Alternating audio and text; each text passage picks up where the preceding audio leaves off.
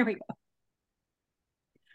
Welcome to Story Chats at Inspi Romance. I'm Elizabeth Madry, and I'm here today with my two co-hosts. I'm Narelle Atkins. I'm Valerie Comer. And Toni Shiloh is back with us again, and we are excited to be talking about her upcoming release, The Love Script. You've joined us a lot, so I probably don't need to read your bio, but we're going to. It's been a couple times that you've been on that I haven't read it. So just in case we got new people, Toni Shiloh is a wife, mom, and Christian fiction writer. Once she understood the powerful saving grace, thanks to the love of Christ, she was moved to honor her Savior. She writes to bring him glory and to learn more about his goodness. She spends her days hanging out with her husband and their two boys, and that's Toni. So we're glad you're here, Toni. Thank you. Thanks for having me. So we're going to start out on the hot seat, and now having done an episode where we talked about one of my books, we might need to revisit how we do this, but I'm going to do it anyway. And just tell us a little bit about The Love Script without reading the back cover. Oh, that's great. It's been a while since I've read the back cover, so I don't really remember what it says. So basically, The Love Script is the story of Nevaeh Richards. She's a Hollywood hairstylist who loves to make people shine. She's all about being in the background, not the foreground. But then as she's leaving a client's house who happens to have a very famous son, she trips, he catches her, paparazzi shoots the photo, and her anonymity is gone because she agrees to fake date him to save his reputation, because Lamont Booker, the hero, he's known for his faith, his celibacy stance, and so they're calling into question if that's actually true, and they want him canceled. Okay. Very good. All right. And that actually leads into Narelle's kickoff question perfectly. Yes, it does. Oh, you planned it that way. I know, right? It is a perfect segue. So let's talk about Lamont and his faith journey. So, I mean, he's the rich and famous Hollywood actor known as SMA, which is Sexiest Man Alive. And he's been a Christian for about 5 years. His last public relationship was with a lady by the name of Diva, as if Diva is her first name. That's just not a nickname.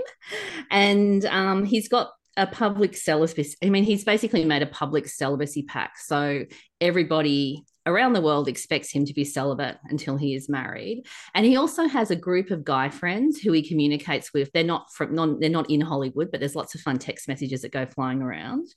And as Toni has already mentioned, there's this morality clause where he fears being cancelled if he doesn't meet the contractual obligations that go with that. So let's talk about what Lamont's life was like before his mum's hairstylist decided to turn it upside down. So before the 5 years, or? Oh, anytime. You can start before 5 years, during 5 years, but up to the beginning of the story. Okay, great question. So I've always pictured his life like once he hit rock bottom and realized that he was in need of salvation, that he did everything he could to make sure he wouldn't go backwards. So that's how you see him studying his Bible in moments. He puts it in his contract that he has to have a day of rest so that, he gets that Sabbath rest, even though he's an actor and they could, film whenever. That's his, one stipulation. Not only that, but he does charity work, is what I imagine. He does charity work. Mm-hmm. He publicly shares his faith, so it's not a surprise that he's a Christian. Like, no one's shocked about this. And I feel like sometimes people are shocked when you find out certain people are Christian. You're like, really? I wouldn't have guessed that. But his actions match his profession of being a Christian. Yes, absolutely. Yeah. And that was something I appreciated. I think that the whole concept of being a public Christian is quite tricky for a lot of people, not just in Hollywood, but in other areas and other professions as well. So I really love the way that was tackled in the story and really enjoyed this book as well. Thank you. It's not my turn, but I'm going to ask real quick. When you were picturing him, is there an actor that you wanted us to picture for him? Because I kept cycling through like 5 guys who could be him. So who did you model him after in your mind? I should have looked his name up. He's the guy from Taxi. I don't know if you guys ever saw that with Jimmy Fallon and Queen Latifah. Okay. Her boyfriend is who I pictured Okay. as Lamont Booker. Hmm. All right. It cracked me up how she kept referring to him as Lamont Booker, like not just like Lamont Not or Lamont, whatever. yeah. Like Yeah. casual. I was like Lamont Booker. Took Yep. her probably halfway through the story to like Dialed it chill down. just a At, teensy at bit. least, yeah.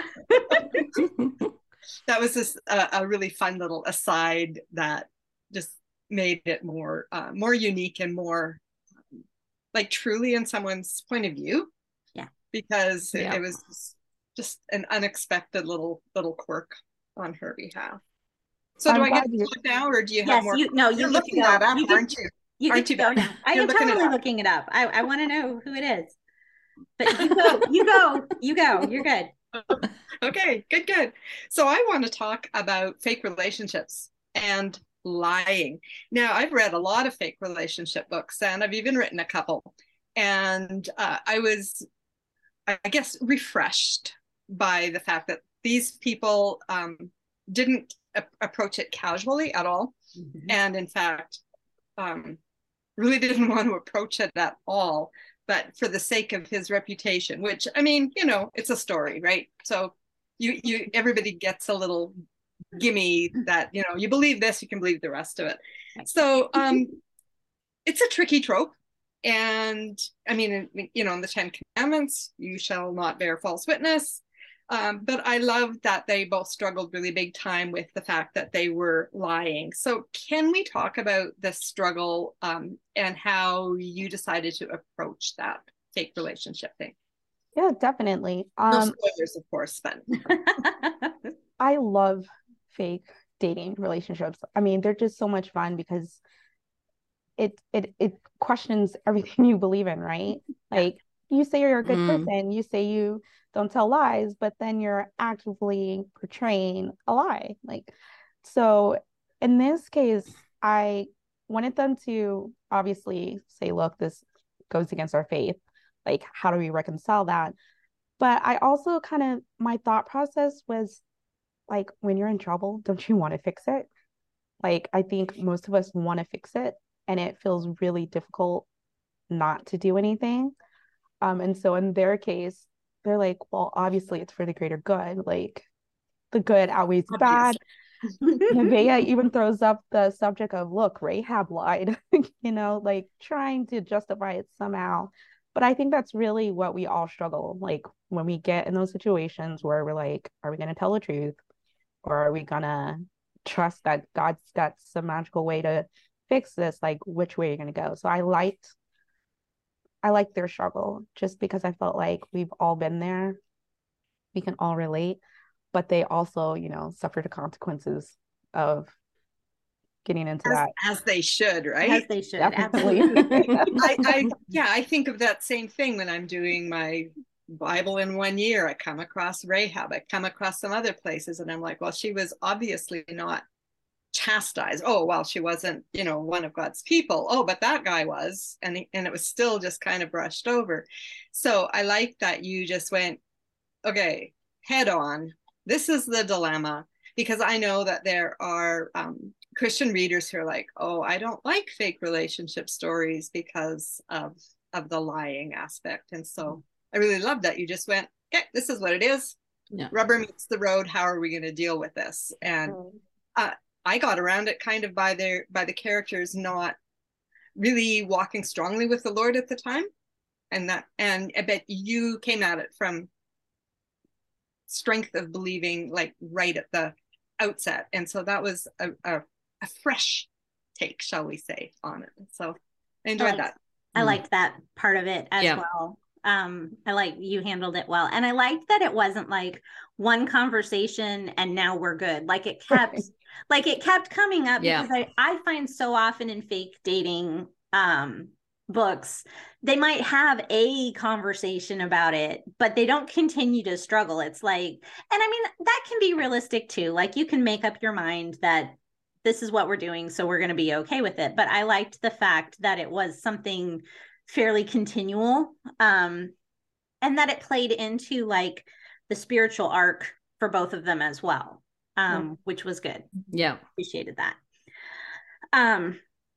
Which leads into my question. As though it were planned. As though it were planned. Actually, kind of mostly wasn't. No, anyway. It wasn't, but that's okay.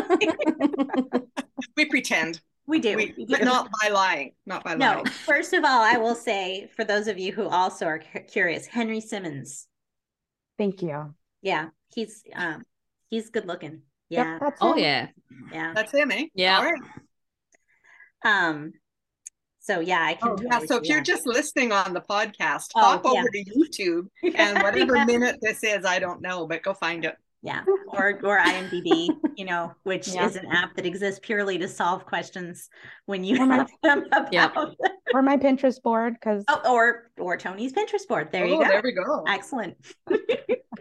So one of the themes that Nevaeh struggles with throughout the novel is the fact that she does not attend church generally, and that she feels convicted of that she needs to be doing more to gather and to fellowship. And it stuck out to me because I just had a heroine who was struggling with this in one of my books recently as well. Because I feel like collectively in our own lives, like COVID made it really convenient to like lay on the couch and watch church online. And then, and then getting back out of that and remembering why it's important, that you don't always just visit Pastor Pillow and Sister Sheets, so it's the Church of the Holy Comforter, right? So I'm sorry, I'm the only one who grew up. Whenever someone would skip church, my mom would always ask, "Oh, you went to the Church of the Holy Comforter, I see," with Pastor Pillow and Sister Sheets. So, I've never heard that one before. Okay, well, no, it's news to me. Go entertain your friends. Okay. But it is, even in my own life, it was hard initially to get back into that, set the alarm Saturday night. You can't stay up reading till all hours and all of this kind of thing. So why did you work that into her journey? And I think it's probably not spoiling to mention some of the reasons that Nevaeh has for not wanting to, and why you went there. Okay. Great question. I went there because I feel like society as a whole, a lot of people are backing away from the church. People who, grew up in the church, people who got saved, somewhere in the middle of their life, but then they got burned by the church. There's so many reasons why people are leaving. And I wanted to explore those reasons in Nevaeh's character, and then basically figure out like what's the conclusion through it all. With Nevaeh, for her, it's the lack of diversity. It's growing up in a fire brimstone church and not wanting that type. So she has a lot of different reasons, and I think a lot of people always say, well, I'm still a Christian, like I can still praise God at home, I can still worship him alone, which is all true. And I wanted her to explore those, but I also want her to come to that moment where she realized church isn't for her. And I think a lot of us are on the journey to figuring that out if we haven't already. Me personally, I've had like bad church experiences, and I always have to remind myself like the church is full of sinners saved by grace. They're not perfect people, and I'm not going for them, even though you want, good relationships. But in the end, I'm going to get closer to God, to worship him, So that was the one reason. I was hoping that anyone who's struggling with the church aspect would be helped. I think you hit it. I enjoyed watching her wrestle with it. And her conclusion, I appreciated that she got to the point. And again, this is such a, I don't want to say it's a small part of the story. It's a good, important part of the story, but like, I'm not ruining the story for you to say, I don't think I am. That she got to the point where, like you said, it wasn't like, church isn't about you. And where she was able to realize, like, maybe I would prefer that everybody in here look like me, but also that shouldn't be why I'm refusing to worship God in this setting. And I think, that's something everybody can say. Maybe there aren't enough fat people at your church, and so you feel self-conscious because, like, you're the only, or there are all kinds of physical reasons why you might feel like you don't fit in, but you're not at church, and nobody at church, and if they are, it's a them problem. They're not judging you because of how you look. Because that's not why they're there either, generally. And if that is why they're there, they're in the right place for God to deal with that. Amen. Well, they say the church is the hospital for the spiritually sick. Yeah. And I remember hearing that when I was a teenager, and that stuck with me, is that you are not going to find a perfect church. You're never going to find a church that's going to meet all your needs. Like, that's just unrealistic to think like that. But I loved how Lamont handled it. And that's all I'm going to say, because I'm not going to spoil the story, but he wasn't judgmental, and he was just adorable. Didn't back down either. No, he was like not a doormat, but also not obnoxious. Yeah. Yeah, I find it interesting because I think all three of you live in very urban areas with many optional churches that you could attend. Some are closer, some are a little more closely aligned, some is where your friends go, whatever. I live in a very rural area, and there are very limited options, where I might agree with the theology. There's limited options even if I don't agree with the theology. Sure. So I think I've seen sometimes people in these types of areas, including my own, where they're like, well, I just, like, that church is the only one that I could go to, but I went there and blah, blah, blah, blah, blah. Somebody was mean, or I didn't like the pastor or whatever. And then you don't have another option necessarily. And so I just want to kind of acknowledge that. I know more people live in urban areas than don't. That's why they're urban areas, right? But it can be especially tricky, I think, for ruralites to find and just to really feel at home, settled in.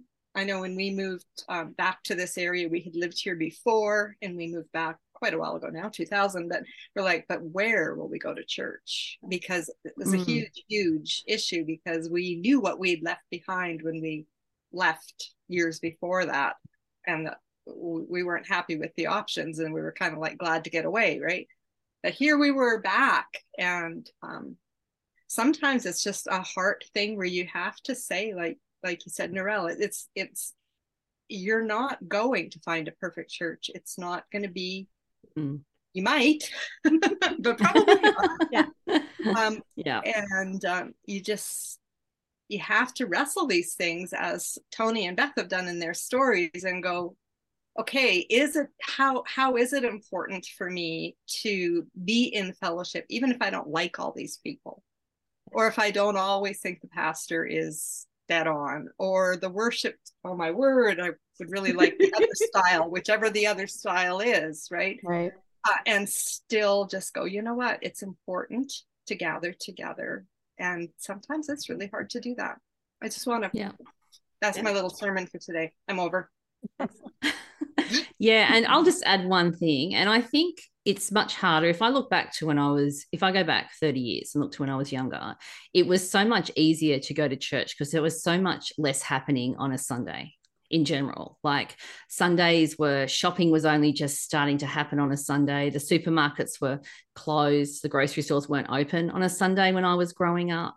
And I think now it's like Sunday's like a normal day. And I think that just puts a lot of extra pressure, a lot of extra challenges. A lot of people have to work on Sundays as well, and they don't have a choice. So it's a really complicated issue. And there are many people, many pastors, many theologians, all sorts of people writing books about what's going on with the church. And I think that's a topic for another day in a nonfiction setting. But I'm really happy that Toni tackled it, because I think it will really touch people. That part of the story, if you're struggling with attending church, this is not going to be a book where you feel judged. Well, it'll be a book where you feel supported. Yeah. It's one of the things I love about Toni's faith arcs in general is that they're not like clobber you on the head, but they're like practical. They're practical. Which many people, like Valerie, yours are the same way. I try to make mine the same way. There are authors doing practical faith arcs as opposed to like the CCR of my younger days where it was like salvation and that was it. Like once, that was the faith arc. So I like that there are books that are including just little things quietly that make you stop and think. I love that. I'm assuming this is set up as the first in a trilogy. Because there are three guys. We sincerely hope so. Yes. Because we would like to meet these other two guys. So can you tell us about that and like projected time frames and that sort of thing? Yep, I can. So, like you said, it's a trilogy. It's the first book in the series. All of the guys will be in a spotlight, essentially. So that's why the series is called Love in the Spotlight. So Lamont is first, and then the second book is A Run at Love. That is going to release May 2024, May 7th. It's about Piper and Tuck. Okay. There will be, and so that is based where? In Kentucky.